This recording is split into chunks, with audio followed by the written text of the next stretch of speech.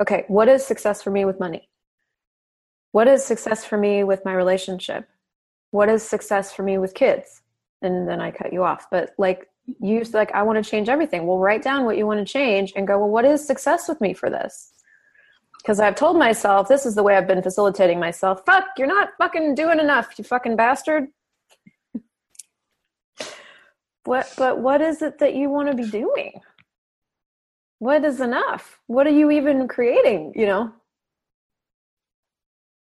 What do you want to have as your relationship reality that you aren't currently having? I mean, I get it's always more, but so let's look at the more for now. Mm. You know, what would you like to be having there? What would, if you were succeeding at relationship, what would that be like? It's like I can see it all. My partner in the moment is, you know, I adore him. He's just, I adore him. Amazing. And yet I keep putting up these fucking roadblocks. Cool. So and then I'm doing it with work as well, like just putting these roadblocks in, and, you know, your call on, you know, doubt, like there's a lot of that there as well.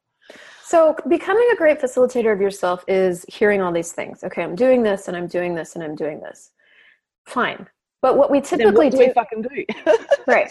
So what we've been trying to do is we're going, well, I'm doing all this shit. Help me stop doing the shit.